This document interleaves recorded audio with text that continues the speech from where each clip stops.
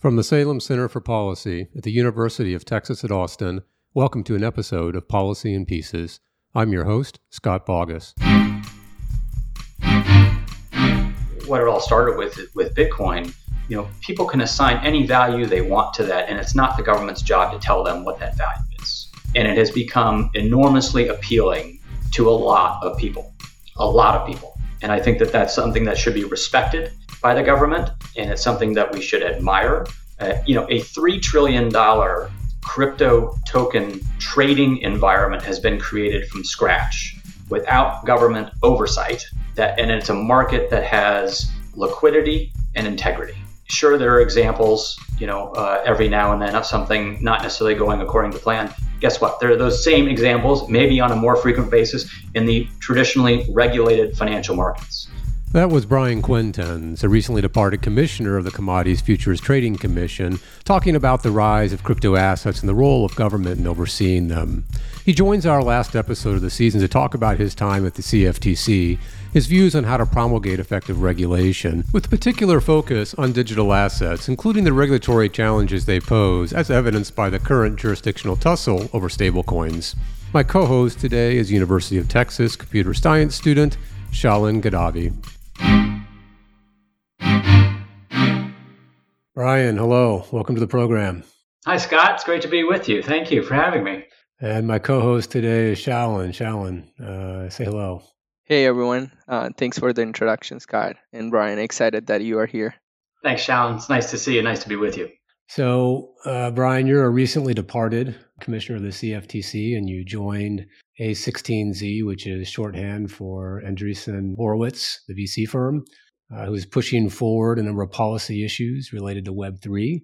We've got a lot of questions for you about issues in both areas.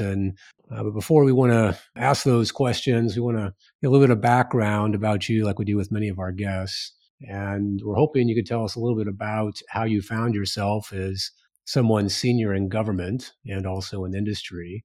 And maybe a good place to start is with your time as a congressional staffer. You spent a number of years as senior policy advisor for Congresswoman Deborah Pryce from Ohio.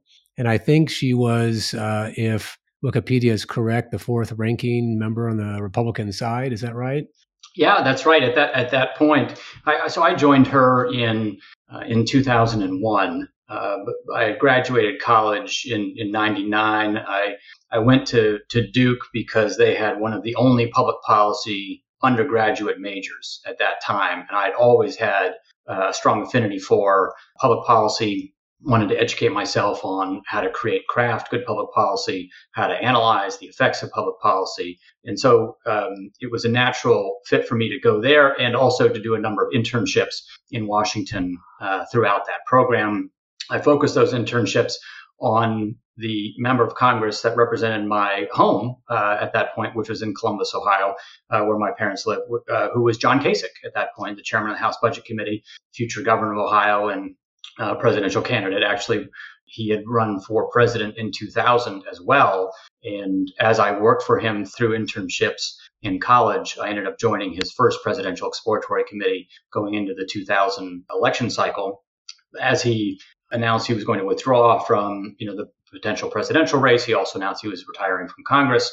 And I switched over to do what I really wanted to do, as opposed to, political elections and campaigning, to do policy work inside of Congresswoman Pryce's congressional office. She represented the other half of Columbus, the west side of Columbus and the suburbs, and two rural counties outside of where I lived.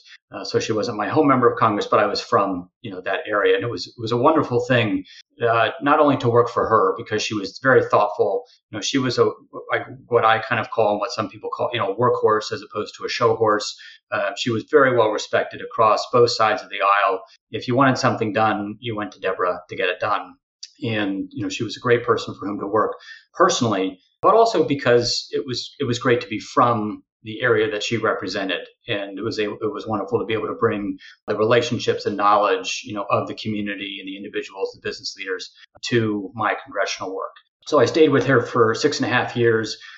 When I joined her, she was, I think, the secretary of the House Republican Conference, if I believe. So she had a leadership position but it wasn't necessarily one of authority or higher power. And I think 2 years into my role, maybe a year and a half, she ran for the conference chairmanship, which is one of the top four, they call it the big four leadership roles, and won the conference chairmanship. And at that point, being the fourth ranking member in the House majority made her the highest ranking woman in the history of Congress, which was obviously before Nancy Pelosi came into power as the speaker at that point, later in the 2006 election cycle. So, it was wonderful to be with her. The experience on Capitol Hill is kind of second to none. There are very few, I think, roles and jobs that you can have right after college where you can be so young and yet have such kind of profound impact and responsibility and authority. And we can debate whether or not that's appropriate. It was fascinating and wonderful to be in that role. And I stayed with her for 6.5 years. Ultimately, she decided to retire from the House going into the 2008, I think, election cycle. I left her in 2007 to career switch and go to business school and explore some areas of the market that I saw some inefficiencies related to policymaking and news flow that started me on a very weird journey to the role I just left at the CFTC.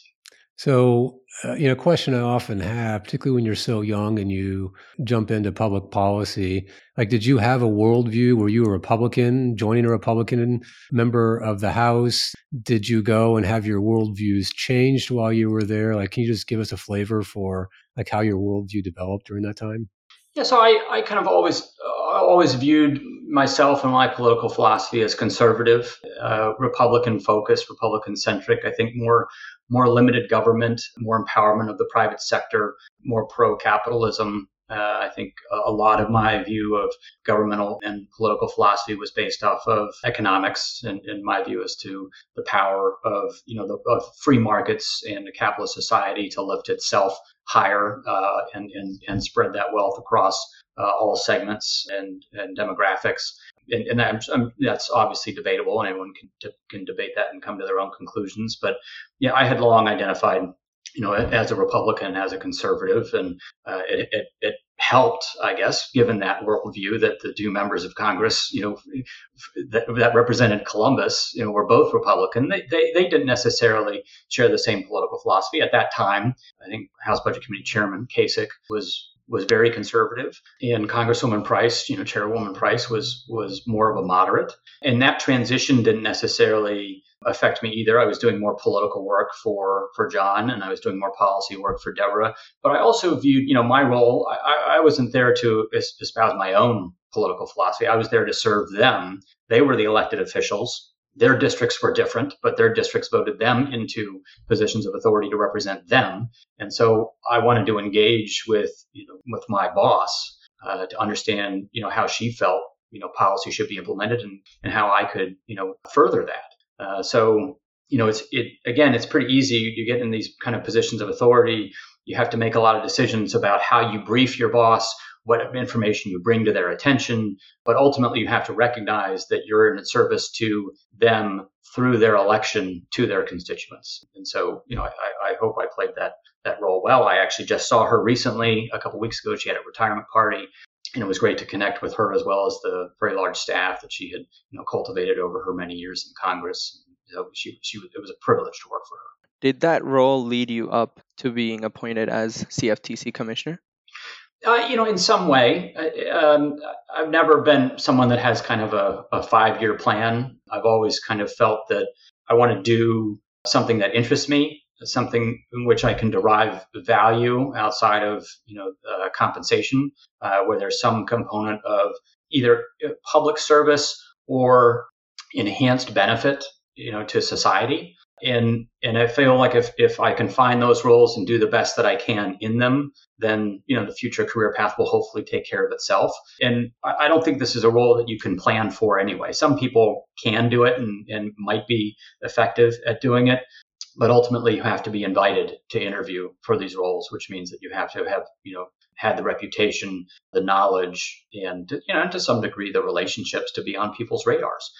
So it did, in that some of the other staffers with whom I worked in Deborah's office at some point rose to staffing roles that had some involvement in screening candidates for these kinds of jobs. But if I were to have just left that role and wanted to do this role, there would have been no chance that would have happened. The way I filled my time in between those two things by pursuing passions, educating myself on the markets, going to business school, focusing on finance and accounting, getting a job at a small hedge fund here in DC that was focused on the banking sector during the financial crisis and doing fundamental valuation of the, most sophisticated and complex banks in the world. And I think, I'm from the Midwest, so it's hard for me to brag about it, but I think I did very well at that. I think, we saw, the value in the banking sector there. We saw how sufficiently capitalized they were. We saw the strength of their income statements, the size of the reserves, and even, despite some challenges with potential public policy that could chip away at margins, I think we saw the resilience there to have a very positive view of the value, in the marketplace.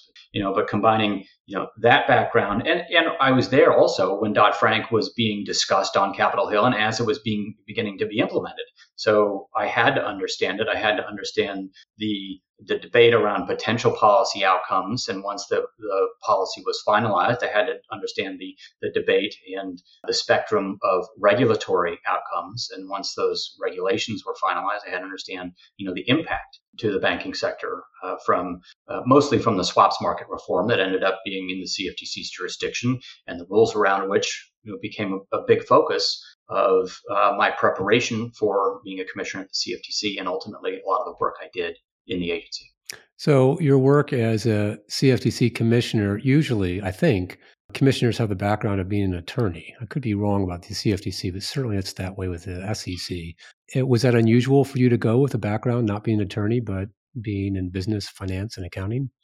Well, it was unusual, but I think it's unusual mostly because of the selection process. These roles are either usually selected by the Senate, a Senate leader and their staff if it's a minority commissionership, or by the White House. And usually the pool of applicants involves former Hill staffers that have law degrees and that know the CEA or have worked in the Senate or the House agriculture committees.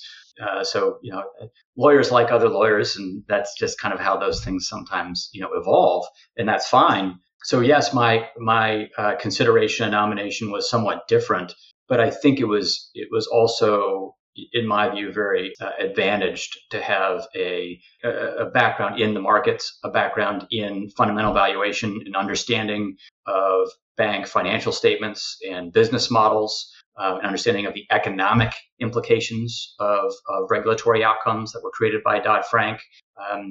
And so, as you think about kind of the scope of public policy, there's the legal interpretations of what the law says, which are ultimately or usually very flexible. And then there's the economic outcomes of that. And in the middle is a whole lot of negotiation that can take place through public speeches or statements of commissioners, relationship building by individual commissioners with market participants, with foreign jurisdictions. I took, I think 15, 18, 20 trips overseas to meet with foreign counterparts in other regulatory jurisdictions, Asia, the Middle East, Europe, predominantly. And all of those things informed my view of successful good public policy, for which I could try to advocate using the tools at my disposal, of statements and speeches and public appearances.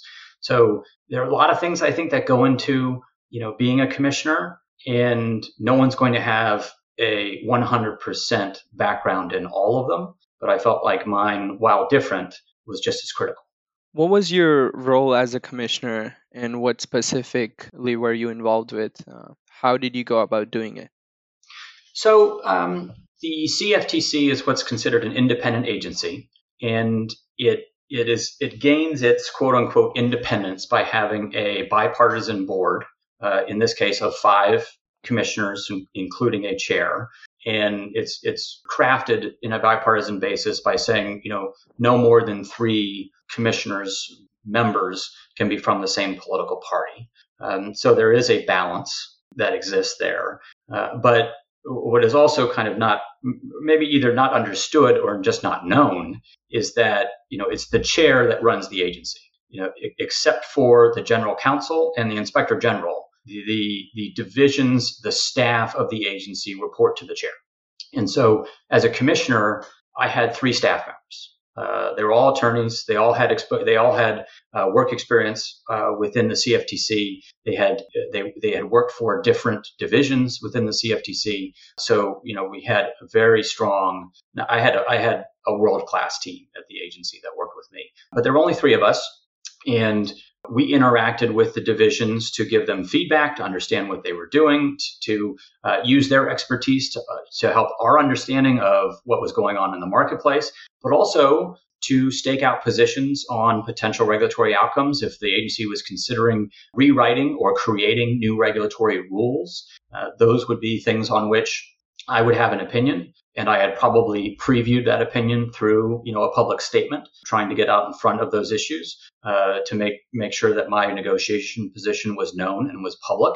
I think that's a level of accountability that I wanted to create, not only for myself, but provide visibility into my thought process, for the general public and for market participants.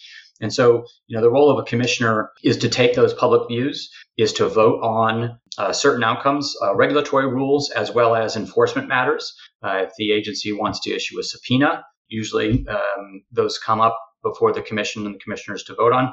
If the agency wants to file a complaint and create an enforcement action, that's something on which the commissioners vote. If the agency wants to settle an enforcement case, that's something on which the commissioners vote. So beyond the voting process, then I think it's to represent the agency in an unofficial capacity, because as an individual commissioner, you only speak for yourself, represent the agency in an unofficial capacity, but also represent your views to as wide of an audience as you think is beneficial, either to serving those regulatory interests that I'm trying to create in that role, or that would want to know what my views are. And so, as I said, I gave a number of public appearances around the country. I traveled overseas extensively to develop relationships with other regulators. The markets that the CFTC overseas are incredibly broad. And it was one of the most fascinating things about working at that agency. It touches every segment of the economy. It touches agriculture, metals, energy products, interest rates, credit, and it's an international marketplace that is focused in the banking sector, but is meant for risk management. And it's meant for the risk managers in the real economy, for businesses that have exposure to the risk of prices of commodities. And so I think it's underappreciated by the general public how critical those markets are, but the businesses that use them depend upon them heavily. So you mentioned that you're responsible for voting. You were one of 5. And I suppose a measure passes if there's majority, 3. And so my next question to you is, what's it like when you're in the majority party versus the minority party?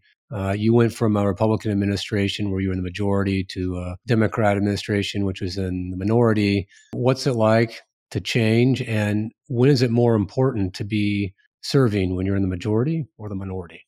Let me answer the last one first, because I think that impacts the rest of it. I think the most important time to serve is when the commission is being very active. And it can be very active when something is happening in the market, or when the chair is deciding to consider a number of rules or actions, that need, commission vote. And, from that aspect, I think that the both chairs under whom I served, or with whom I served, since I didn't work for them, but with whom I served, Chris Giancarlo and Heath Tarbert, were both very active.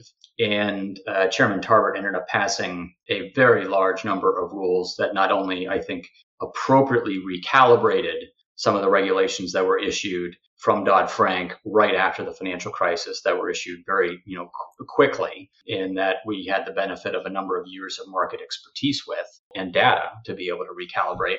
But also some things that I think were just, fundamentally philosophical differences. We implemented a position limits regime to establish new position limits for new commodities in the marketplace. And, we had an interpretation of what Dodd-Frank said, whether or not it was a mandate that we do that. And I think we're very clear that it was not, but that if it was done in the right way, it could have a positive impact on market integrity. And we tried to frame it in a way that it would. I think there were there were views about that regulation prior to this administration, and since then, or even during, that should have been done in a completely different way for different reasons. So, in being in the majority during a period where it was very, very active, I think was kind of a sweet spot. If you're in the majority or the minority and the commission is not very active, I think it can, you might want to develop a hobby. If you're in the minority and the commission is very active, I think you have some ability to express some views, but I think it also then depends upon the chair and whether or not the chairman or chairwoman wants, to create consensus among all commissioners, or whether or not they're comfortable with, more of a philosophical, quote unquote, party line vote for a regulation. And there were a number of examples of both. There were a number of examples, I think, of rules that we issued under Chairman Tarbert where, it was very consensus driven, where the goal was to have all 5 commissioners on board. And there were some that just couldn't happen and didn't need to happen. And we weren't willing to sacrifice what we thought was good policy in order to achieve it. So I think it varies, but I think I served there at the CFTC during a wonderful time. So I've just a question about like the various hats you wear as a commissioner when working with your fellow commissioners. I imagine there are some issues where you're deeply opposed and some you're aligned in. And like, how do you develop those relationships? If there's something that you're really opposed to and you have a problem with, do you avoid it in one conversation, but then have it in another conversation? Like, how do you interact with your commissioners when you have a wide variety of differing views? I think, the negotiation aspect of being, a commissioner or a legislator, in Congress, I think is one of the most underappreciated aspects of the role. And I think it's one of the most fun and also challenging because it's very dynamic and it's very relationship based. I was lucky to have served at the commission, not only during an active period of time, but where we had wonderful quality people in roles of the commissioner slots. Don Stump, Dan Berkovitz, and Russ Benham, who is now nominated to be the permanent chair under the Biden administration. People who for whom I have a deep respect and admiration and personal affection. I would consider them all friends. And so I think it comes down to relationships. I think part of that strategy is around, what is the chair after? How much leverage do I have as a commissioner? If this is something that's only going by a majority vote, and I'm one of the 3 that may be voting in favor of something, I probably have some more leverage to go to the chair and say, this is something that I really disagree with in this rule, and my vote could depend upon it. I don't think it's worth doing if this isn't considered. And there were a few times that I exercised that judgment. I didn't want to do it aggressively because then it's kind of like crying wolf. The more you do it, the less seriously people take the threat. And I also viewed myself as someone that wanted to be a team player from the majority perspective, but also from the market's perspective, and that if we were going to accomplish something, I was willing to give some in return. If it's something that's more dynamic, where I was trying to convince my fellow commissioners of something, I needed to understand where they were. I needed to understand what their flexibilities were. I needed to understand what was driving their motivations. And some of those conversations didn't go anywhere, and that's fine. And some of them, we kind of reached a middle ground of understanding, and then it kind of came down to discussions around language and what we were comfortable with. So I think it depends on the issue, the person, the situation, the leverage, and every situation was somewhat unique. But I think my staff and I thought hard about all of those situations to try to implement a pretty good negotiating strategy. And it's hard to tell from the outside the impact that any one commissioner has on a final outcome. But from my perspective, my team and I think had some profound impacts on a lot of the outcomes that came out of the commission. Was there any strategy that you used when working with staff? The chairman directs the staff to write proposals that the commission then votes on. Do you tell the staff which way you're going to vote? Do you hold off when you say, I'm going to vote yes or no? Like, how long do you wait? And do you ever let there be a surprise? Like, how do you work with staff and signaling when you're going to support an issue or not? Yeah, so I think I tried to be somewhat clear when my position was being sought. I tried to be clear with how I felt about different policy provisions and how I viewed each of their importance. And while I never wanted to surprise anyone, I thought there was at least a mutual responsibility to seek out what my position was. No one should ever assume, that I had a certain position. And yet I also didn't want to surprise anyone, by having a certain position. So there was a mutual, I think, need to communicate and seek that out. A lot of times, I think the interaction of the staff to the commissioner's offices, I saw it as being incredibly positive, very early, very considerate. If I raised questions that demonstrated some ignorance of the law because I wasn't an attorney, I was, very politely reminded about, what the, law says and how it had been implemented in the past. But yet not being a lawyer allowed me to take more of a 30,000-foot view and ask some questions that others might not. And sometimes I didn't get very good answers to them. And it allowed me to push harder, and it allowed the staff, I think, to rethink why they had answered a certain way for so long. And I have a number of examples of that. So it's not just, something that I think, I saw on one occasion. There was a lot of productivity that came, I think, from both sides interacting with each other, from, as being a commissioner interacting with the staff.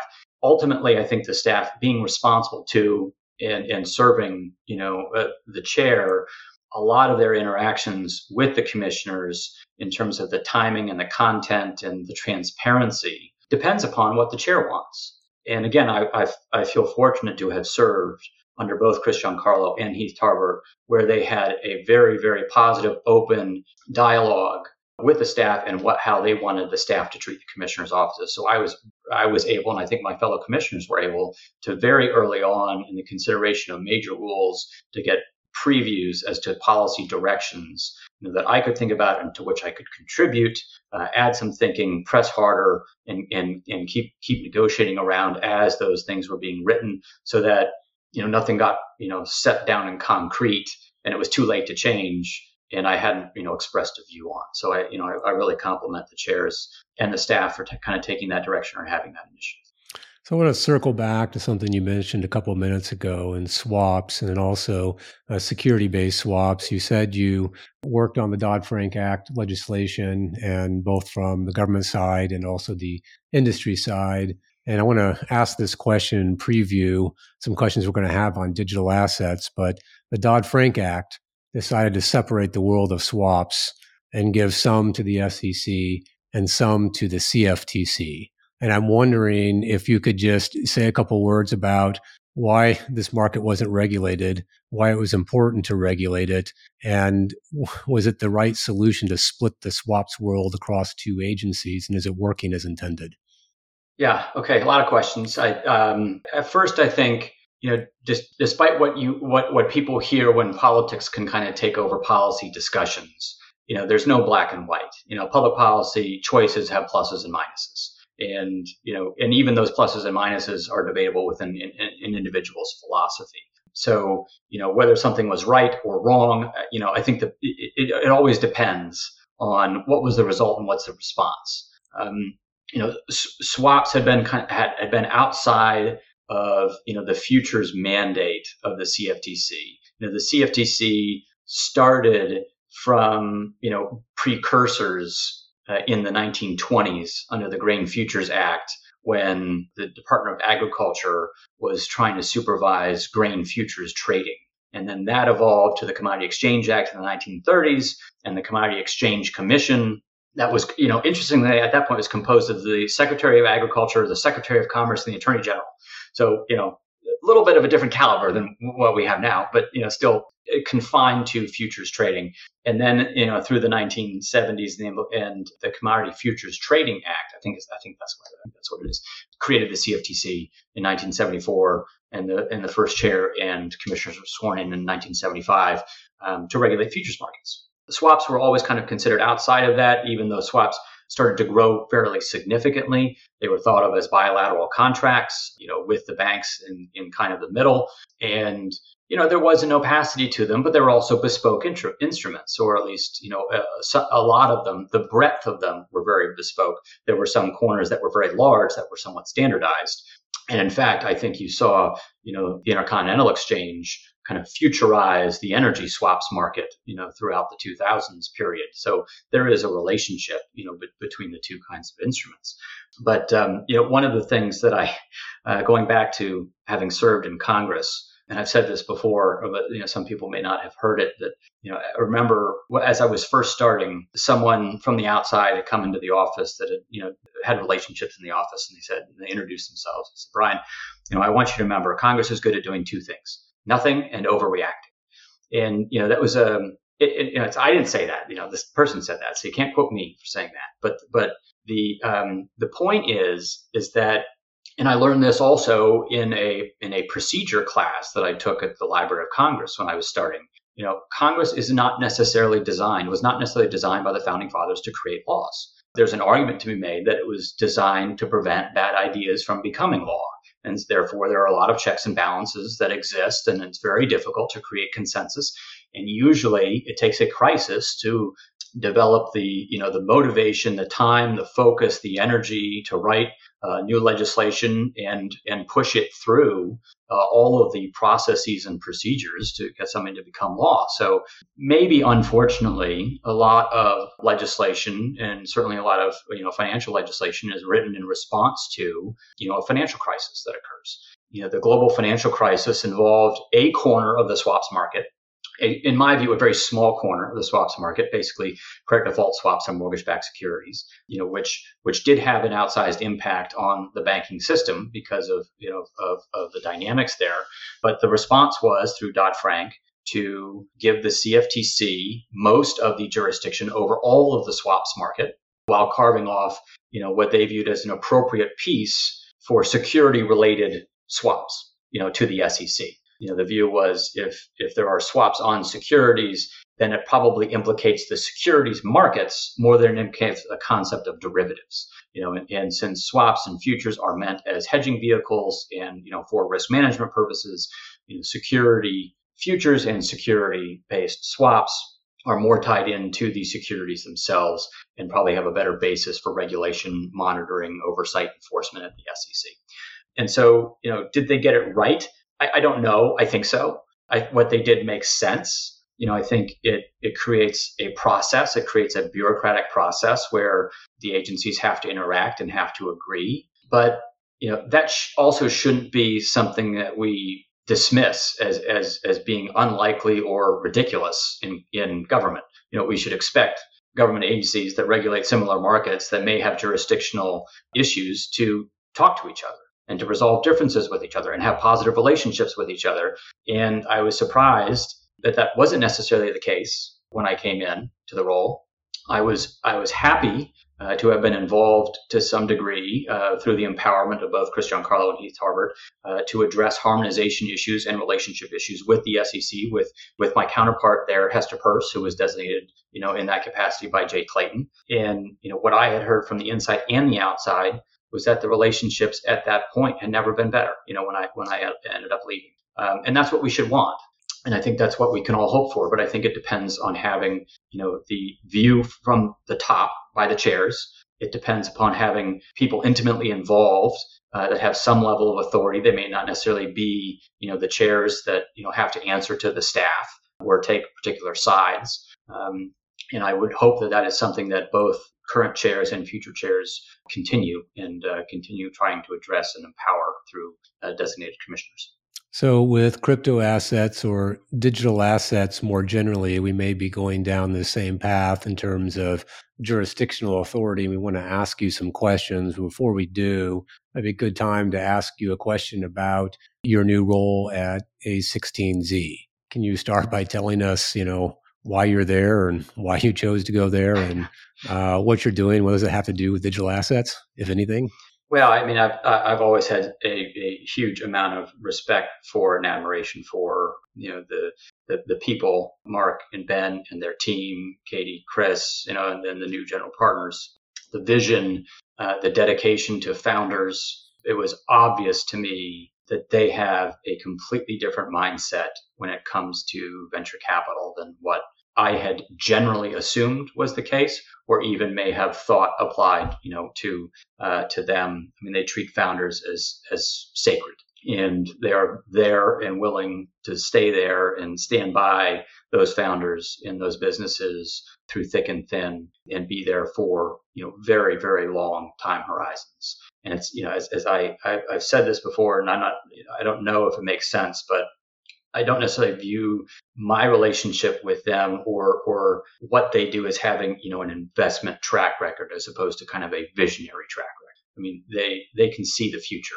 and being around them it feels like hearing about the future from the people that helped create, the present experience. And, if they call and they want me involved, I'm going to say yes. And it's been a thrill to be involved. It's one of a number of things that I'm going to be doing and am doing after my service, in the government. But it was a wonderful place to begin my post-government career, and I couldn't be more thrilled that it was the first thing I announced. I had spent a lot of time at the commission through sponsoring the Technology Advisory Committee. We had 5 advisory committees at the agency, and each commissioner and the chair sponsor one of them.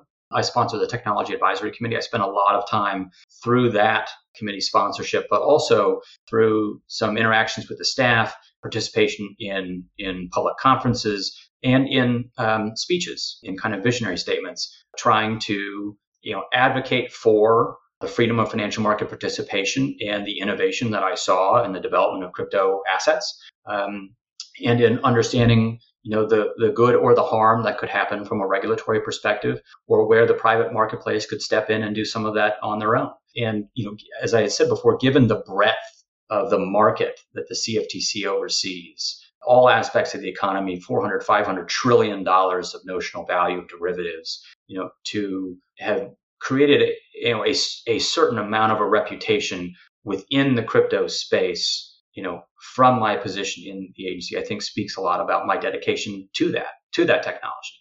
And so it was a natural fit and interest for me to want to pursue that passion and that belief with, I think, the best name in kind of the visionary field. The past few years, we've seen immense attention towards cryptocurrencies. They've crossed the $1 trillion mark. Where do you think is the future of crypto assets and digital assets more broadly, and how will they shape our future economy? So I think it's easy, from my prior role in the government, it's easy, to take the view that these are all just individual products. These are individual tokens. They may or may not have a specific purpose. People may or may not be investing in them or owning them for a specific reason, and we can look at them somewhat individually. Through my own education, through my conversations with A16Z, through how I've started to develop a view, which I think aligns very well with the firms, is tokens are going to be the means to an end of completely transforming the internet and more broadly, possibly the economy, to create user ownership over networks and to allow the creators of value to more directly capture that value as opposed to having it go to a centralized entity. Right now, the Web 1 version of things was kind of just taking things that exist in the world and putting them on the internet, right? Scanning a magazine and putting it up online, scanning a newspaper and putting it up online, having access to things on the internet that exist in the real world. Web 2 was kind of user-generated content, right, through networks. Facebook relies on all of its users to create content. Twitter relies on all of its users to create content. TikTok relies on all of its users to create content. But yet those centralized entities capture all the value from, the content created by everyone else. And while they, share some of that through incentives or through sponsorships or payments or advertisements, a huge amount of that value is captured and controlled by, centralized firms.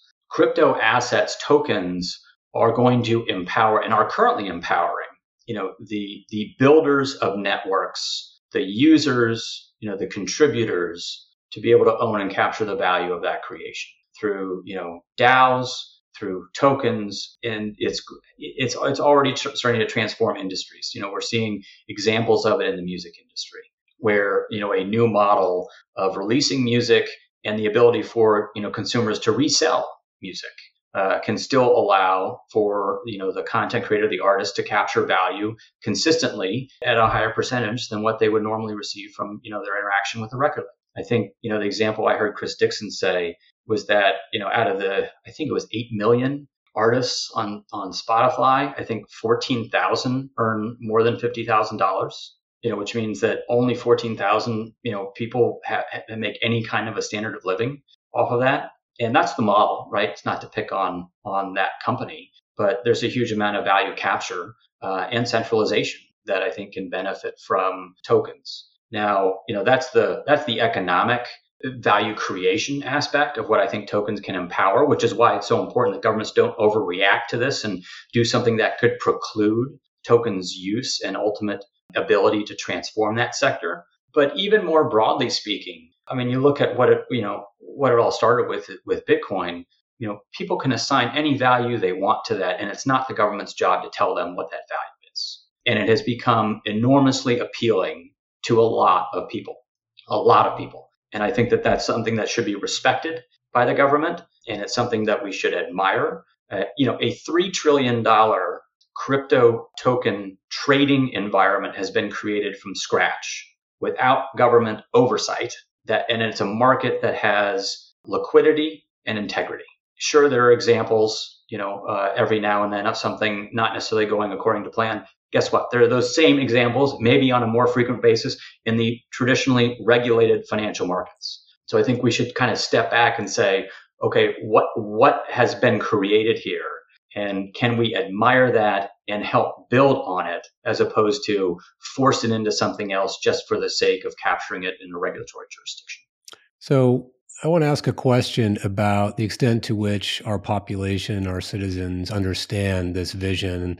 And maybe I'll ask in a somewhat controversial way, but if we were to survey, let's say 500 students from the University of Texas, and then survey the 500 plus members of Congress about their level of understanding of the future of digital assets and cryptocurrencies, who understands more? Well, I'm not sure I'm going to answer that question. I guess it would depend. The population of Congress is set, so I guess it depends on which. If it's just a random generated population, I would assume that students, a younger generation, have a more advanced understanding of innovation generally, and a more advanced understanding of crypto assets. So, but I also want to be clear. We talked about my time in Congress. I learned so many things during that time period. One of which is how busy members of Congress are. There's some sense that they don't do anything. They take all these vacations, all this time away, which is when they actually go home to their districts and campaign and or have events where they meet their constituents and interact with them, which I think is valuable. But when they are, in Washington, when they are busy, when they are voting, they are considering policy issues on every single, dynamic. And they need to understand them. Sometimes they need to communicate about them. And the information flow and the responsibility is absolutely enormous. And so I don't fault members of Congress who don't necessarily have a robust knowledge of this. And I think it's part of, our job of people who believe in this space and are working to try to understand the innovation to help educate and advocate for that. And I think that that's happening, and it's happening, fairly well. I think, we're at the beginning stages of it, but I think it's only going to increase, and it's already showing some dividends. But what we don't want to have happen is people that don't understand it just take the most negative view possible and then preclude the future innovation or create value judgments that impact people's ability to exercise their own value judgments. And I think that's something that we need to consistently watch out for. So, I don't mind members of Congress being busy and this not necessarily being on their radar. I'm working to try, to bring, some education to that. And A16Z is working very hard to kind of bring education to that. We are releasing a lot of policy papers on Web3 that are open, that are publicly available. And a number of trade associations are doing the same thing. So hopefully, through those publications, through that advocacy, through that education, members of Congress can start to see the innovation, how important this is going to be. That was a fair answer to an unfair question. So we came up with a series of, with respect to the regulation of digital assets, a series of true-false questions for you. We're going to run through them, and you can answer however you feel. Is there a right answer? You're going to tell us if there's a right answer. So I'll tell you what I think. All right. The true or false, crypto assets are all fraud, misconduct, and undue speculation. I think you've already answered that, but we'll let you answer it False. again. Absolutely false. And I think everybody knows that it's false. And I think the people that say that are selling something. True or false, regulators know how to regulate them. Know how to regulate crypto assets? Yes. I'd say false. I think there's too much innovation happening, and the products are too different from the current regulatory rule sets that would require some more education and a rethink of some existing rules to regulate them appropriately if they were going to be regulated. True or false? Crypto assets are all securities. Well, that's absolutely false, because we already know that Bitcoin and Ether are considered non-security commodities, since they have futures contracts on them that are traded within the CFTC's jurisdiction. If they were viewed as securities, then they would be, back to our prior discussion, they would be viewed as security futures contracts and would fall under a different regime with shared authority by the SEC and the CFTC. So at least those two, there is some clarity around. I think almost all are or should be viewed as pure play commodities, not necessarily securities. In order to build networks, you have to start somewhere. Networks don't just exist. They don't just, create themselves. So I think there needs to be a different kind of understanding of or application of, how tokens can fuel network development and whether or not that represents the ownership of a common enterprise. So we're going to come back to the commodity question in a second, but true or false, regulators have all the existing authority they need to regulate crypto assets? Well, I think this very subjective question depends on who you ask in terms of what more authorities they want. I think that there are plenty of authorities to regulate what you need to regulate for crypto assets. If they are securities, then they fall under the SEC's purview. If they're commodities, it's no different than me going to Home Depot and buying lumber. Again, this private marketplace has evolved with a high degree of integrity, liquidity, price discovery, and also I think has developed that way because the community places a tremendous importance on individual responsibility and taking ownership for your own decisions and understanding, what it is, that you are purchasing. And as a result of that, there are a number of different organizations that are trying to bring more informational awareness to what tokens are, what they do, what they represent, how they're being issued, who owns them. And so, I think the best question to ask is, why should they be regulated, as opposed to what might happen if they aren't regulated? The individual responsibility is something that I think needs to be preserved and admired.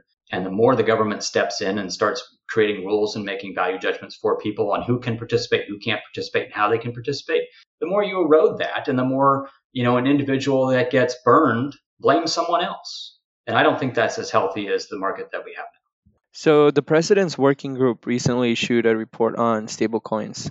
What is a stablecoin and how important are they in the development of the crypto market?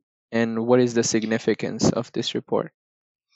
So, I think as probably a lot of your listeners know, a stablecoin is something that's supposed to represent a stable value of something else. It can be another crypto token. It can be something other than a fiat currency, or it can be, a fiat currency. There are a number of different examples, and they can be issued in a number of different ways. They can be algorithmic stablecoins, where an algorithm tries to balance the value. There can be fiat-backed stablecoins, where, a centralized entity is supposed to match, a reserve, on a unitary basis per stablecoin issued. And if that reserve is all cash, then that's one model. If it's not all cash, then it's, something else. And there could be a regulatory treatment, potential regulatory treatment of that.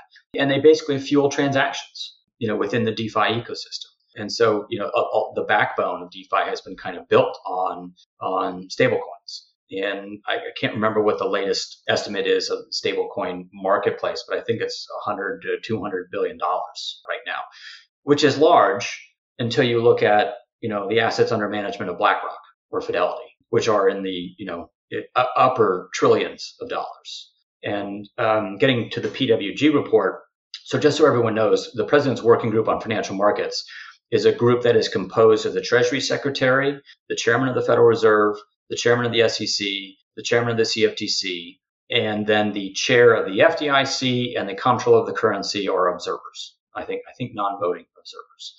And so those are the agencies that form that working group. And this report came out representing consensus views, of those organizations, of those departments and agencies. And my view was, I had a couple views on it. The first is that I think it appropriately deferred to Congress about whether or not a new regulatory regime was necessary, and if so, what it should, entail. I didn't think that it was overly prescriptive in terms of what it called on Congress to do, which I thought was interesting. I was guessing it may have been more prescriptive in calling for specific, policy provisions within new legislation.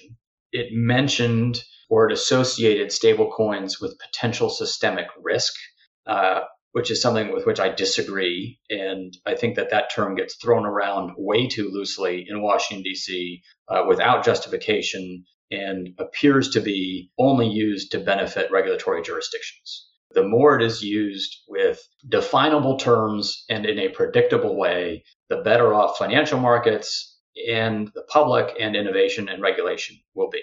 And again, compare apples, to apples. I don't know why, a $200 billion market with a wide variety of formats and organizations and issuance methods is considered potentially systemically important, but yet asset managers that manage trillions of dollars are not. Frankly, I don't think either of them are, but I think a level of consistency is usually required in kind of making these decisions, or at least, should be addressed. So I think, the premise being that they could be systemically important or could become systemically important, particularly to payment systems and money supply, was notable. But again, I don't think that the Fed or the Federal Reserve needs to regulate everybody out of the market that could implicate its money supply authorities or power. That they have tools to use to help, but the more they think that they are or should be the only game in town, I think the worse off for all. So let's talk about the jurisdictional issue for a second. The CFTC recently claimed, by way of a settlement with Tether and Bitfinex, that the crypto asset Tether is a commodity subject to CFTC regulation. If you read the text of the PWG report, it says a stablecoin may constitute a security, commodity, and or a derivative. And I'm wondering if there's a lot of coordination, was it just coincidental that the CFTC made the determination the week before the PWG report? Is there any inconsistency there? Is that part of a jurisdictional tussle? How should we interpret that? Well, I think it's a reason to be disappointed in a little bit of the lack of clarity of the PWG report, that it didn't go into more granular detail about things that are each and why they would be one versus the other. From a timing perspective, I'm not sure. I think from my experience, enforcement cases are usually announced when they're ready to announce. They're not held, for a specific purpose, specifically, either a policy purpose or even a political purpose that would not necessarily be acting with high integrity. And I think the enforcement division deserves much more honest consideration than that. So I think that this was just done through the normal course, like it always is. But the way I read that enforcement release was that it viewed the way Tether had advertised itself to be a commodity. It represented that it was 100% cash backed, so that you were purchasing it for cash and it could be held with cash. Cash would be held and it could be redeemed for the same amount of cash. So it's a cash per commodity transaction that could be redeemed at that face value. And the CFTC said, okay, well, that's a commodity, something that you buy for cash that's, with cash being held and not invested, not having any other kind of treatment, and that the organization that has that cash on reserve, stepping into the market and being willing to purchase it back, is a commodity transaction. And I think that's created some confusion, and I think it would be wonderful for the agency, the chairman or other commissioners, to clarify, some of that ambiguity or add some more color to the different variety of things that they could see that would fall under the purview of commodities. But that's also not necessarily, I think, what the CFTC claimed Tether is now.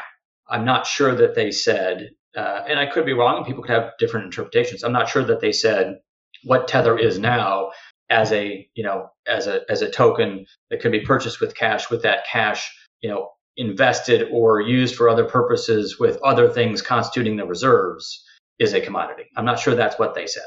And I think that there is the potential for that to have some kind of investment management, regulatory treatment. It's possible. I see an overlap there, but a lot of things come into play there in terms of, what you're advertising something as, how you're holding yourself out, whether or not, how much active management there is. Is it a centralized entity? Is it overseas? Is it targeting U.S. customers? All those kinds of things. There was a recent call by the industry, Coinbase Global in particular, that there will be a single regulator that supersedes CFTC and SEC. What do you think about this idea? Should there be a single regulator that oversees the digital asset marketplace? If so, any view on who is best positioned to do so? And if not, how well are regulators doing in coordinating over command on digital assets?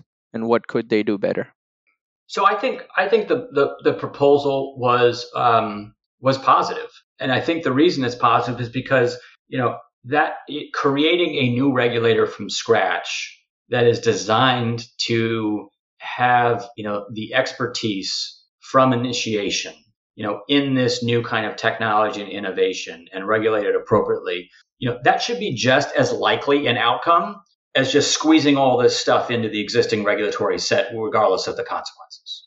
And so, in terms of pegging one as being unlikely, to me, they should both be as likely. And I thought it was additive to the policy spectrum by, articulating that possibility. I think it would be challenging to get to that step. Creating new things outside of a, financial crisis is not necessarily what Congress does frequently.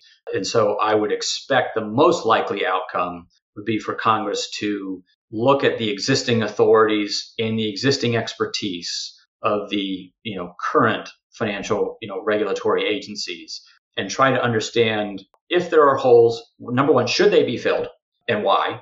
What's the policy outcome that you're trying to achieve versus the status quo, and whether or not it's additive to the future innovation of this technology. And then number two, if so, how and by whom.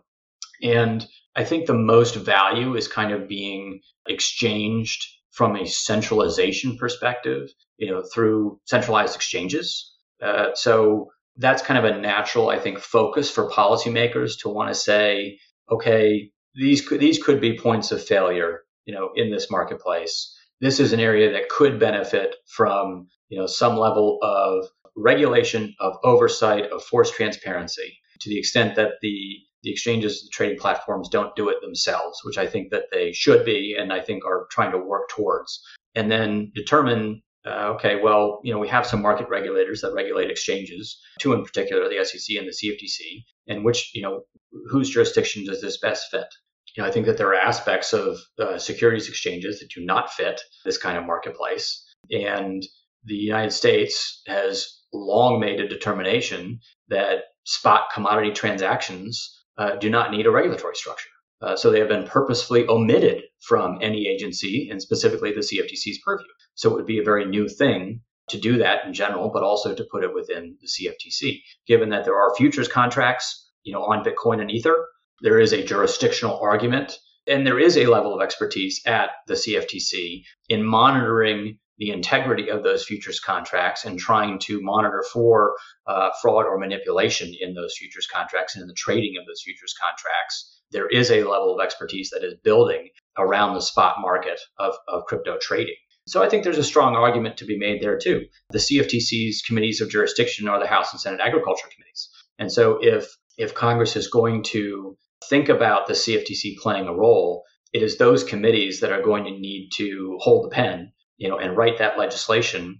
And I was encouraged about two things recently. I was encouraged about the House Agriculture Committee Republicans releasing a discussion draft of a prior bill that had been introduced called the Digital Commodity Exchange Act that would create a new voluntary registration regime within the CFTC to focus on, crypto exchanges. And I was also encouraged in Commissioner Acting Chair Russ Benham's testimony in his nomination to be the fully confirmed chair, where Chairwoman Stabenow, the Senate Agriculture Committee, the first thing she mentioned in her statement and the first question she asked was around crypto assets and whether or not the CFTC had the appropriate authorities, and if so, whether or not the Agriculture Committee and Congress generally could be supportive.